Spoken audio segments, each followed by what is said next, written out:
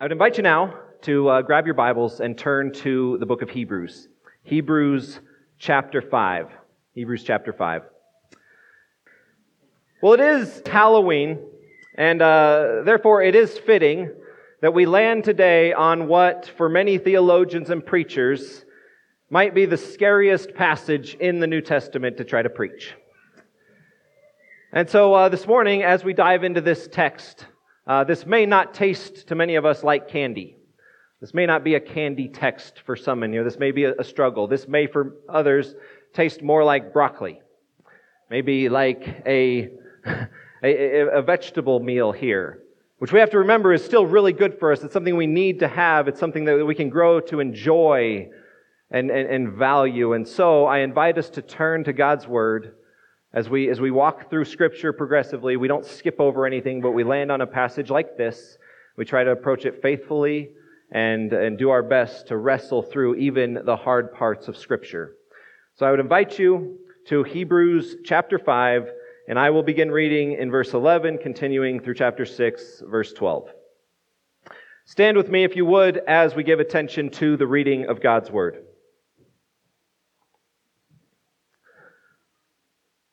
Hebrews 5:11. About this we have much to say, and it is hard to explain, since you have become dull of hearing.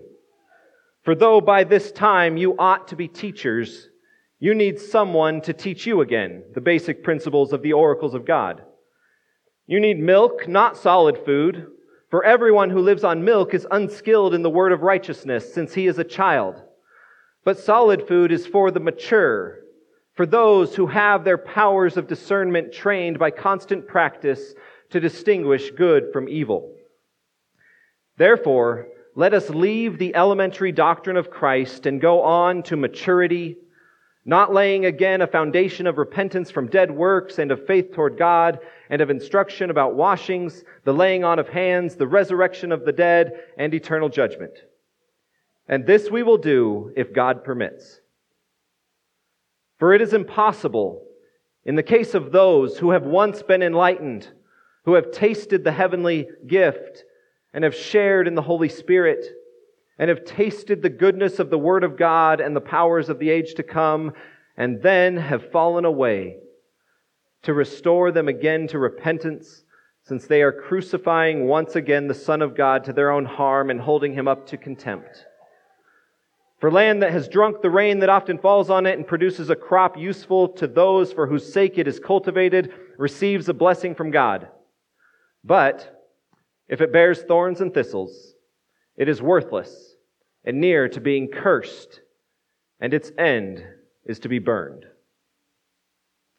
Though we speak in this way, yet in your case, beloved, we feel sure of better things, things that belong to salvation. For God is not unjust so as to overlook your work and the love that you have shown for His name in serving the saints as you still do. And we desire each one of you to show the same earnestness, to have the full assurance of hope until the end, so that you may not be sluggish, but imitators of those who through faith and patience inherit the promises. Let's pray together. Our God, we thank you that you have brought us here together to sing your praises, to be reminded of your goodness to us, to come and submit our lives under your word. So I pray that you would guide us into this text, a text that has been in many ways discussed and debated over the years, different perspectives and opinions on how we should receive these things. So I pray that you would give us wisdom and discernment. Let your Spirit lead us into truth this morning. And I pray that you would use all of us as your people today, even on a holiday in which darkness is celebrated in some ways. Pray that we would be a light in a dark world because we have been shown the light of Jesus. And so I just pray that you would use your church today in all its different places to lift up and exalt your name above every evil force and every darkness that is out there. And we ask in the beautiful name of Jesus, our Savior. Amen. You all have a seat.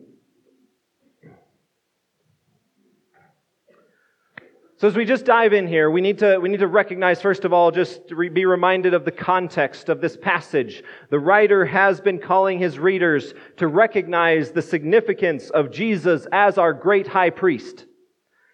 And he declares the uniqueness of Jesus' role as priest as he introduces this idea that Jesus is a priest after the order or in the line of Melchizedek, which you may ask, who is that? And we're going to get to him later. The writer is going to further expound on this obscure Old Testament figure as we get into chapter 7. But before that, he stops almost in this section to give this warning. So this whole section is somewhat of a parenthesis in his full argument. And we've seen some of these warnings over and over as we've walked through this book. In chapter 2, he said, "Pay close attention lest you drift away." In chapter 3, he said, "Take care, brothers, lest there be in you a heart of unbelief." In chapter 4, he said, "Let us strive to enter into that rest so that no one may fall away." And again here, we see another one of these. These warning passages, in many ways, form the backbone of this book and its call for us to persevere in belief. But they also at times can present the reader with some challenging statements. So we need to do our best to dive in and just kind of walk our way through this passage. I think the first thing that we see in chapter 5, verses 11 to 14 is this. We see that he begins by expressing his concern over spiritual growth. He is concerned for their spiritual growth. And so he tells them this. He says, "About this I have much to say." So what does this refer to in verse 11? Specifically, I think it refers right back to his introduction of Melchizedek. But more broadly, he's referring to the implications of Christ as our high priest and everything about Jesus that he's been trying to explain and tell them about that points to Jesus as the better and greater fulfillment of all of the Old Testament images and practices. And so he says, hey guys, I want to tell you about this Melchizedek figure and I want to tell you more about Jesus, but he said, it's hard to explain it to you. He said it's hard to explain because of this reason. He says, because you have become dull of hearing. I love this Greek phrase that's used here. It's kind of a Greek idiom. And if we translate it literally, it would mean lazy of ears. They have lazy ears. And he's confronting them on this. Presents the idea of a neglect or just an apathy, settling for just a low-bar basic understanding of who Jesus is. He continues and he says, by this time, meaning they had been Christians for some time at least. He says, at this point, you should be teachers. You should be those who are discipling others, who are investing in others and teaching them these things. But he says, actually, you're just stuck in this cycle and you just need somebody else to teach you over and over again these basic foundational truths. And he gives them this illustration that further explains it. He says, you're acting like those who are just living off of milk. You can't take in solid food. We recognize this with kids and just human development, right?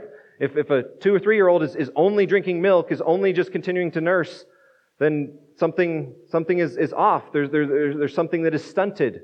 At some point, I won't take a stand on when you should introduce solids to your kids. I'll let the mamas fight that out. But at some point, you start introducing solid foods to a baby so that they can grow, so they can get more and proper nutrients. And he's saying, in this figurative way, you are acting like children in your faith because you're only taking on milk. You just have to have milk given to you over and over. And he describes that they are unskilled in the word of righteousness. Meaning that they just have a limited understanding and capacity to grasp the message about the righteousness of God that's been made known in Jesus. They're deficient in really understanding and grasping the heart of the gospel of Jesus. And in contrast, he says solid food is for the mature. It's for those who have their powers of discernment trained to discern good from evil. So what's his overall point if we're just to ask that? He is concerned that they have grown apathetic in their faith and they've stopped seeking to grow in their understanding of deeper truths about who Jesus is and what He has accomplished. Now, it's important that we recognize what he's calling them out on is not mere intellectual inferiority. It's not that they're just not smart enough to grasp these things, but it's that the orientation of their hearts are not set towards pursuing a richer and a deeper understanding of Jesus, and ultimately grasping how he fulfills all of these Old Testament things, so they're tempted to go back to them. It's not that they can't learn, but that they won't. It's not a lack of intellectual understanding, but their issue is rather limited growth in spiritual discernment. They still need the milk of Christian understanding. Now, it's important to say that this doesn't in any way minimize the importance of these truths.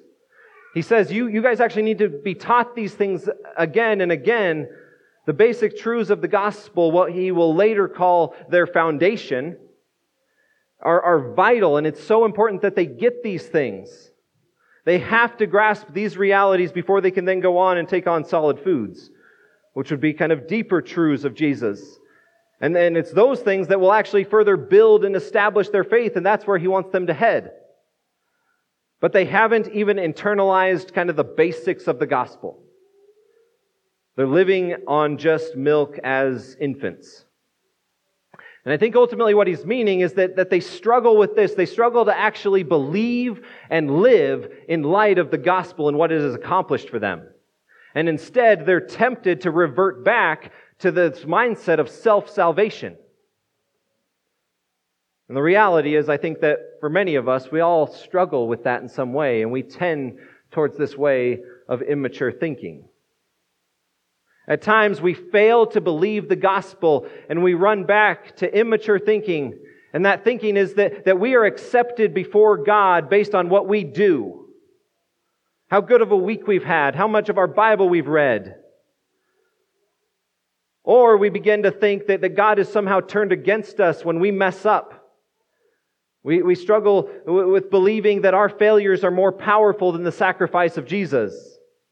We act in immaturity, as one writer said, when we redefine the gospel in light of our failures or our moral successes. So if when you fail, when you fall into that pattern of sin, and you just feel like you have to spend days beating yourself up and trying to atone for your sin and feeling guilty enough, and then you think that just by your mere effort you can fix yourself, then you're thinking like a baby Christian. You haven't truly grasped the power of the gospel. Because you have to come to accept and know and act as though you believe that you were never accepted by your works. And you can't change your position before God because of your failures. So he's calling them out, saying, I'm concerned for you. I want you to be mature and grow into this, to fully grasp what Jesus has done for you, that you are forgiven and your sins are covered. Stop wallowing in your shame and your guilt and turning back to your efforts and to what you can do to try to fix yourself. So he first expresses his concern for their spiritual growth. The next thing that he brings up as we move into chapter 6, verses 1 through 8, is that he presents this warning against spiritual laziness. He warns them against spiritual laziness. He moves on from his concern to give them this warning. And honestly, this section holds for us some of the most challenging statements for any interpreter to really walk through. And so as we work through this passage, at the end of the day, there's still, maybe not all your answers are going to be, maybe not all your questions are going to be answered. Things aren't going to always maybe fit nicely into all these different categories that you have. And it may leave some feeling just unsettled in some way. But I'm going to do my best to try to walk us through this passage and see if we can discern what the heart of the writer of Hebrews is actually calling us to. So let's start by just tracking with his reasoning here. He says, first of all, in verse 1, he says, therefore. So he says, because of this concern that I have for you, because I'm worried about you, he says the answer is this. He says, let us leave the elementary doctrine of Christ and let's press on to maturity. Then the question is, okay, how do we do that? How are we going to do that? He says, first, not by laying again a foundation. Now let's pause and recognize, first of all, again, that the foundation is essential to get them to where they are going, right? If you're going to build a house, you can't just start putting up walls out there. You need a solid and a good, firm foundation. But if you go out and you just pour a slab of concrete, have you built a house? No, you actually have to move forward and put up the walls, put on the siding, construct the roof, finish it out so you actually have a home that actually protects. And so that's what he's ultimately calling to them to, that they can't just keep laying this foundation, but they have to build on it. He wants them to know and be firmly grounded in this elementary doctrine. So when he tells them to leave it, he's not saying, well, just forget about it as if it's unimportant, but he's saying that they need to go deeper into it. And he then defines for us what this foundation is. He says first that it's a foundation of repentance from dead works and faith toward God. This is the basic foundational truth of Christianity, that we are saved by repenting of all of our sins and our dead works, all of our attempts to gain favor and access to God on our own. We repent of that and we place our faith in God alone to save us. This is Gospel 101. He moves on to describe this foundation also as a foundation of instruction about washing and the laying on of hands, which might strike you as two kind of strange things to include in terms of Christian foundation. So he's talking about washings, which could be a reference to Christian baptism, or I think maybe even more likely a reference to kind of Old Testament ceremonial cleansings that had been continued and picked up and held on in the church, but potentially even the instructions about their baptism as well. The laying on of hands was kind of this regular practice in the church as an act of blessing, affirming one's confession of faith, commissioning one to ministry, or even identifying, a spiritual gifting in one. So these common physical practices that they had been instructed about and learned about were just kind of the basic foundation, but there were deeper, more important truths that they needed to grasp and not just be obsessed with all of these things. These things might have even been causing them to want to go back and adopt even more of the Old Testament rituals, which is why later he goes on to just continue to tell them that the sacrificial system has been fulfilled. Then the last two things he mentions, making up this foundation, are instruction about the resurrection of the dead and eternal judgment. So he points these things out as these foundational, well-established truths that they should already be grounded in and not continually just struggling with. Which at this point, when we read a text like this, and he says something like, let's leave the elementary doctrine of Christ, does that mean that in some sense we need to move on from the gospel? Because if you've been here long, you will constantly hear us say things like, hey, we can't move past the gospel. We need to continually be reminded of the gospel. We need to preach the gospel to ourselves every day. Is that kind of thinking the writer here calling elementary? Is this passage calling us to move on to some kind of deeper doctrine that we just need to become better systematic theologians and gain just better biblical knowledge? And I think I would answer that with no and yes. So no, he is calling these Christians here not to abandon these things, not as though they're unimportant. He's not telling them just to leave them behind. But he's telling them to move on to deeper understanding. And so we don't move on from the gospel in the sense that we just leave it behind for someone that comes to faith and says, okay, yes, I believe I'm a sinner, I've messed up, Jesus died, I believe, I go to heaven, I get out of hell, great, that's awesome, that's good, okay, now I'm going to set that on the shelf, I believe that, I've got that taken care of, and now I'm just going to kind of live however I want. It doesn't really matter. So we don't leave the gospel, and we don't leave these things behind in that sense. And I think another way that sometimes people may move on is that they're like, okay, that's just basic stuff, that's elementary stuff. I need to understand more about the Bible. I just need to gain more knowledge. I need to figure out my ecclesiology and figure out, how to speak in tongues or wrestle through my, get the end times views as though just mere intellectual knowledge about the Bible and deeper theological understanding is the path to maturity. And I don't think he's just calling for that necessarily. So we don't move on from the gospel in those ways, but we move out from the gospel. We declare over and over and over again in our lives the truth that Jesus' life, His death, and His resurrection is our only ground of confidence to stand before God on the day of judgment. We recognize and we say, yes, I am a sinner. I'm in need of God's grace. But as this passage tells us, we take that milk of the gospel, and we let it grow us into maturity, to where we learn what it is to feast on the glories of the gospel in all of its fullness. We learn to begin to marvel at Jesus, who stands as our mediator, always providing us access to God, as the writer of Hebrews has been trying to get them to understand and to see. This permanent status that they have as God's children. We grow to believe and internalize the fact that we are justified before God. We have been declared righteous. God's wrath towards us has been turned away, and He is made favorable towards us. Our sin and our guilt has been expiated or taken away and removed from us. We grow to see these aspects of the gospel in their fullness and what that means for us, so that positionally we stand holy and declared righteous before God because of Jesus.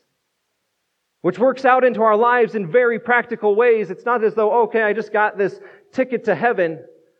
But we actually have this fullness of life that has been offered to us, to where when we believe the implications of the gospel in our lives, we actually begin to believe that, hey, I don't have to pretend like I have it all together. I don't have to pretend like I never struggle in my life.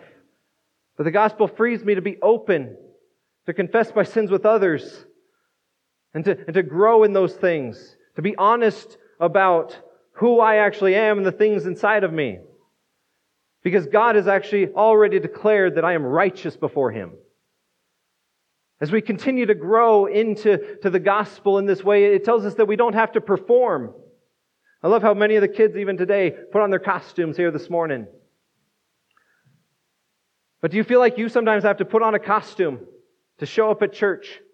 Something that's totally different from what you know most of your life to be. Truly grasping the full implications of the gospel shows us we don't have to perform and just put on a show so others think of us a certain way, because God knows us fully and He still loves us because of Jesus. And this is what it means to go deeper and leave just the elementary level and get into the heart of what Jesus has done and who He is and what He has accomplished for us. So we stand rooted in the gospel, and then we learn to bask in the glories of God's truth in all of His revelation. And just before the writer then gets us really confused here in this next verse, he declares this. He says, "This we will do if God permits." And so again, he brings in this mysterious reality that the work in our lives is something that God does alone, that He is doing in our lives, and at the same time He calls us to labor and to strive and to run after this kind of maturity. But the writer then tells us why he is so concerned for these Christians. Why is he so concerned that they press on, that they pursue this kind of maturity, that they get rooted and grounded in the gospel in a deeper and fuller way? He tells them this is why. He says, because it is impossible. It's impossible in the case of those. Let's just stop and recognize he is about to describe a subset of people. He's about to describe a group of people about which something is impossible. And so this group, let's look at who they are. This group is those who have, in the text, these people have once been enlightened, tasted the heavenly gift, shared in the Holy Spirit, tasted the goodness of the Word of God and the powers of the age to come. So they're people characterized by these things, and they fall away. So people characterized by these things and fall away, or they turn away or disassociate from. He's talking about apostasy, denying and renouncing their faith. So the question that many have wrestled with is, who is being described here? Who are these people that are being described, this group? And people have either cast that we're either looking at true believers or ones who appear outwardly to be Christians. So in seeking to understand who he's talking about, we have to then ultimately be led to ask the question, well, if it's true, if he's talking about true believers and they fall away, can that happen? And ultimately brings us to this question of, can a true Christian lose their salvation? And I believe, and I would argue, that the Scripture regularly and consistently and emphatically says no. And the reason is because we never gained our salvation, but it was secured for us by God, then we cannot lose it. And if that's true, I think we can see that throughout Scripture. We don't have time to set forth all that Scripture says on this matter, but I want to just draw your attention to a few passages here. First of all, John 10:28, where he declares, I give them eternal life. They will never perish, and no one will snatch them out of my hand. 1 Peter 1:5, so that these are ones who by God's power are being guarded through faith for a salvation ready to be revealed in the last time. If we are guarded by God's power, then there is nothing that's going to overcome that. Beautiful passage in Romans 8. I'm not going to necessarily read the whole thing. It's been described as this golden chain of salvation. That those whom He foreknew, He predestined to be conformed to the image of His Son. And those He predestined, He also called. Those He called, He also justified. And those whom He justified, He also glorified. It goes on to say that He is sure that neither death nor life, angels, rulers, nothing, anything in all of creation will be able to separate us from the love of God in Christ Jesus our Lord. I don't believe anybody is losing anything in that passage. In Philippians 1:6, he says that I am sure of this about you, that He who began a good work in you will bring it to completion at the day of Jesus Christ. And the last one here, 1 Thessalonians 5. Now may the God of peace Himself sanctify you completely, and may your whole spirit, soul, and body be kept blameless at the coming of our Lord Jesus Christ. He who calls you is faithful. He will surely do it. So if those passages are true, then that leads me to believe that this passage in Hebrews chapter 6 is describing, in very elevated terms, ones who have at least outwardly appeared to be Christians but didn't possess saving faith. I would also further call you to recognize that the language used here is that of experience rather than position. These are people who have experienced life within the Christian community. They've heard the gospel expounded. They've saw the work of the Spirit in the people of God. They've heard the message of Scripture and at least affirmed it outwardly. They've witnessed the power of God at work within the New Covenant community, even in miraculous ways.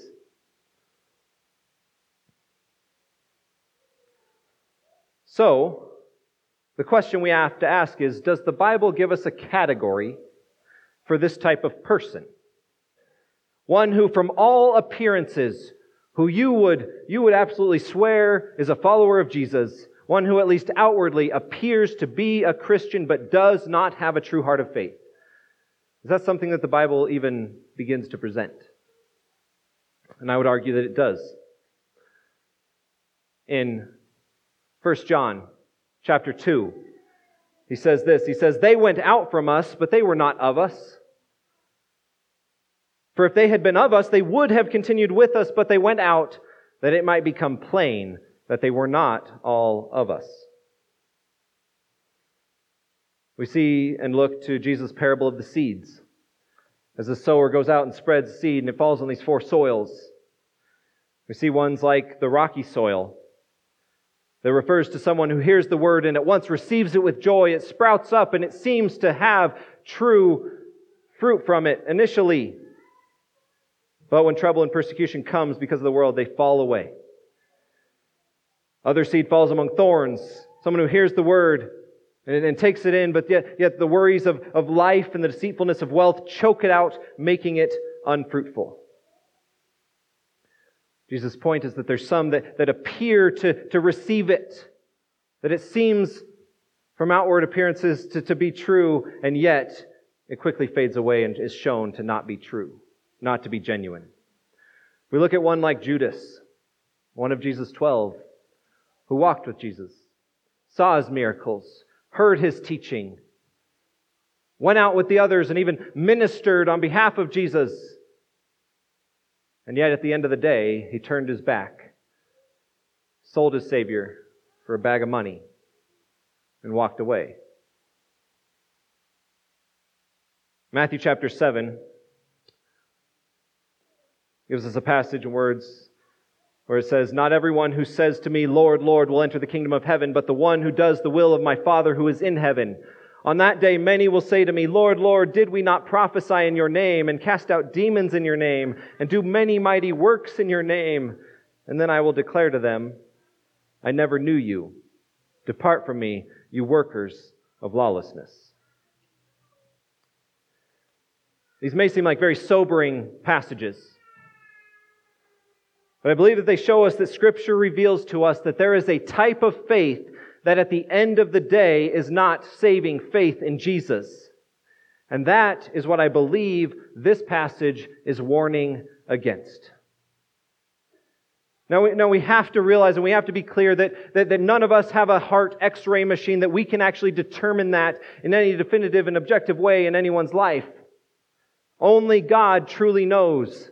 And how far can someone go and walk away from Jesus in some sense or fall into patterns of sin and still be a follower of Jesus? I don't fully know. But God does. But there's a warning here. The reality is that there is a type of faith that in the end may not be true faith in Jesus. So you may be struck to ask, well, how do I know if that's the kind of faith that I have? Because I think I'm trying to believe. How do you know? The answer ultimately is you fall away. You walk away. You turn in unbelief. Those who fall away in the end, forever, ultimately show that their faith was not genuine.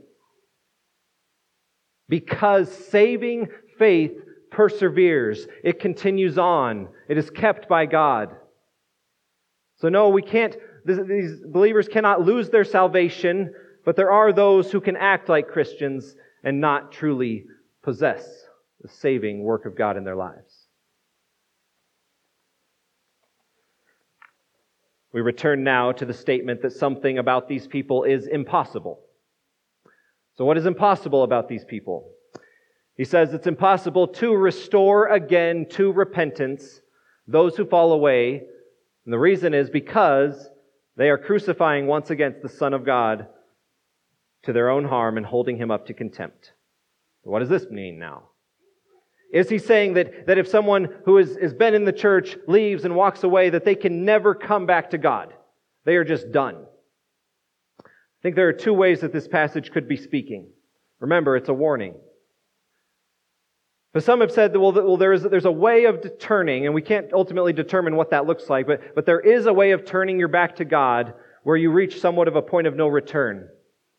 Something like Romans chapter 1, in which the heart is so depraved and set against God that it turns completely in defiance and unbelief, that God gives them up to their own desires, and there really is no hope of repentance. It's one way that some have sought to understand this. I think another way is that we have to ask, is this intended as an absolute statement, or is the writer possibly employing hyperbolic language for rhetorical effect? And actually, I think I kind of lean more in this direction, that he's actually employing hyperbole, saying it's rarely going to happen. The way that we describe something amazing as impossible. That it's impossible for someone who fully experiences life in the Christian community, who hears the gospel preached week after week, who knows the truths about Jesus and chooses to turn from it and reject it. Because it's as though, just like the Jews, they are once again holding up Jesus and saying, "Crucify him. I want nothing to do with him." That's the kind of act that kind of unbelief is, and it is rare, nigh impossible for that person who gets to that point to ever turn back to God. Now, God's arms are always open to any sinner who repents, who turns to Him, and God can overcome all forms of human rebellion.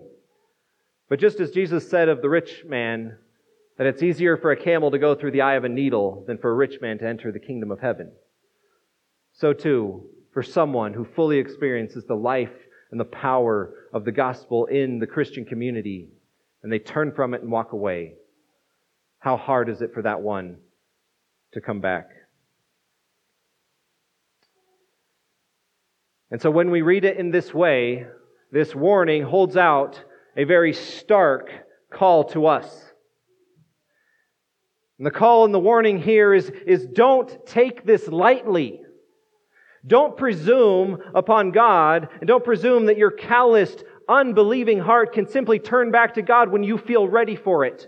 When you're done having your fun out in the world, when you're done just messing around with sin, at the end of your life, you'll just kind of say a prayer and turn to God. Don't presume that that's where your heart will be.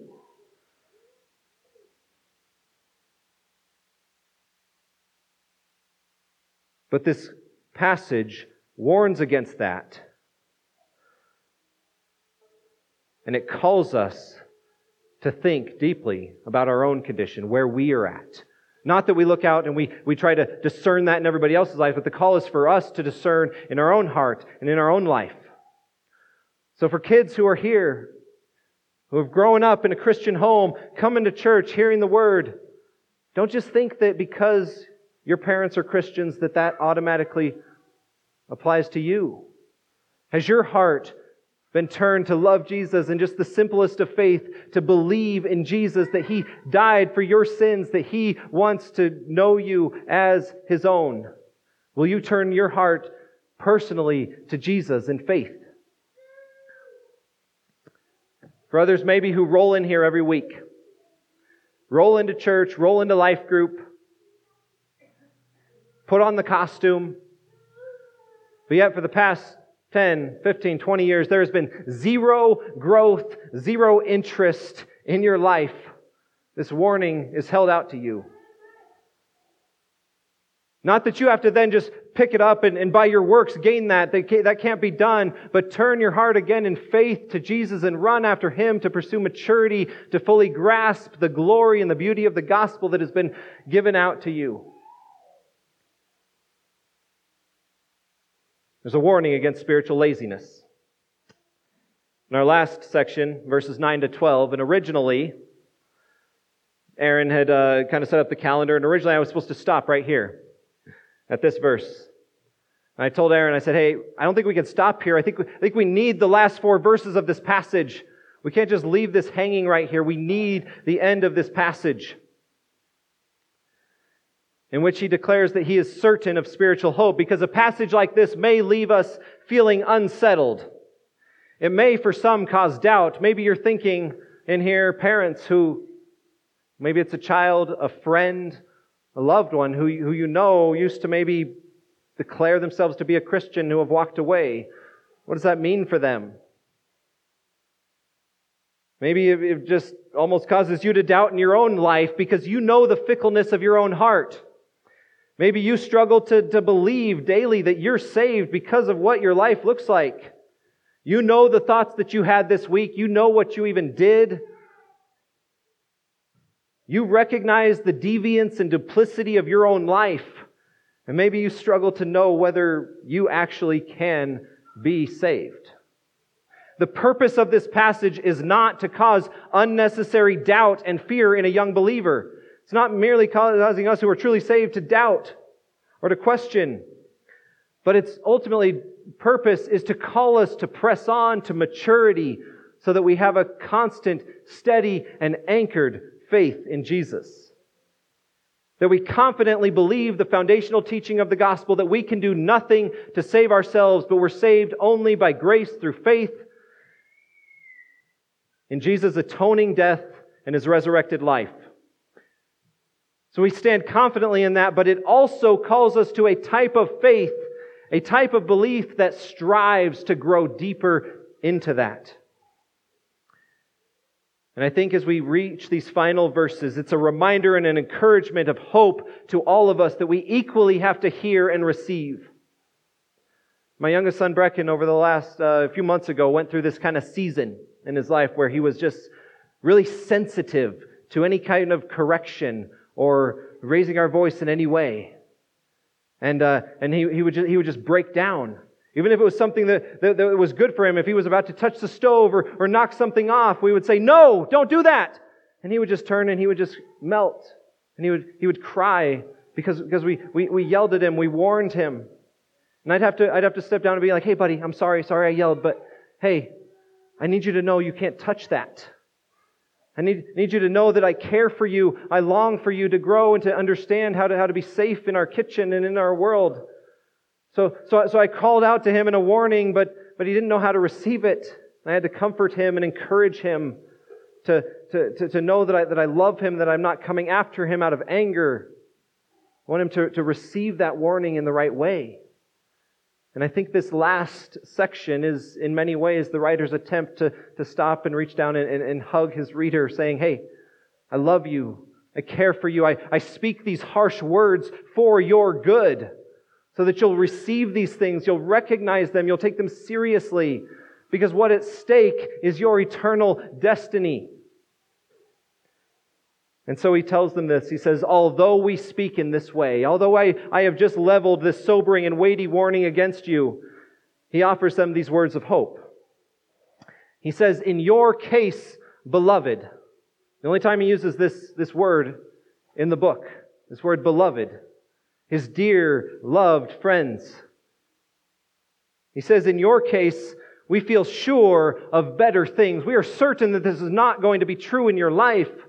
We are sure that of better things, things that belong, are characterized by salvation, by a life truly transformed. He says, "I know that God is not unjust to overlook your work and the love you've shown for Him.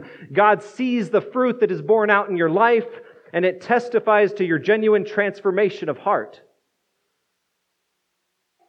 So he encourages them.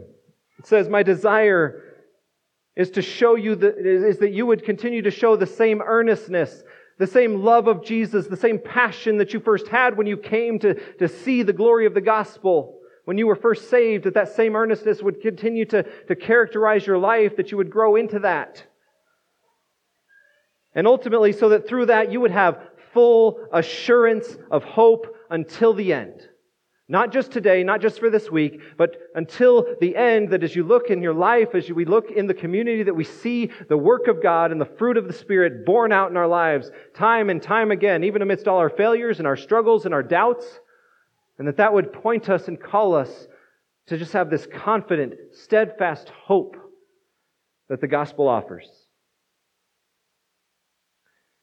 And ultimately, so that they wouldn't be sluggish, they wouldn't be lazy, wouldn't put their Bible on their shelf and just not care about it. But that they would be imitators. They would follow after those who have gone before, those who entrusted the gospel to them, who discipled them, that they would become imitators of them, the ones who have gone before, who evidenced a life of faith and patience as those who inherit the promises of God. There's no two greater words, I think, to define what perseverance is just steady faith and patience. That's what we're called to. Faith in the gospel and the work of Jesus Christ, and patience that God will continue to do that work in us as we continue to press on in that belief. You guys have all done great hanging with me here. Kids, good job. Have just a couple final thoughts here for us. I have a desire, a hope, and a prayer for us as a people.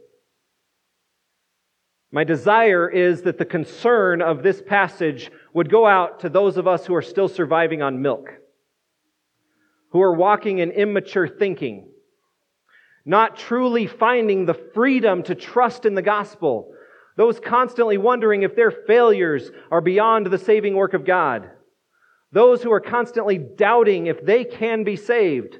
The call is to grow up. Believe and rest in the full assurance that you are saved eternally. You are being kept by God's power and not your efforts.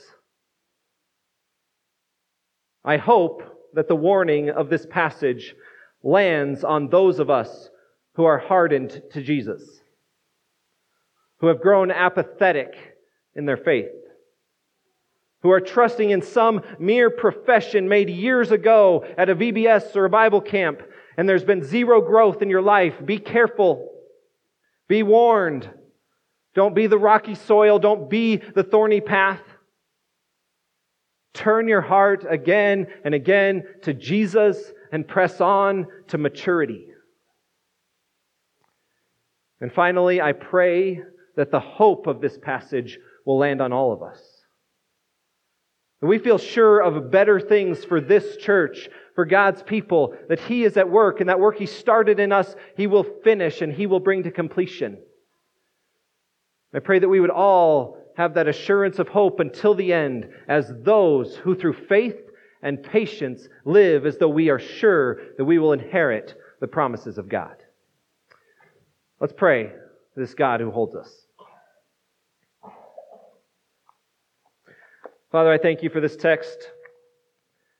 Amidst all the challenges and complexities that it may hold, further questions it may lead us to, I thank You for just the honest warning to us.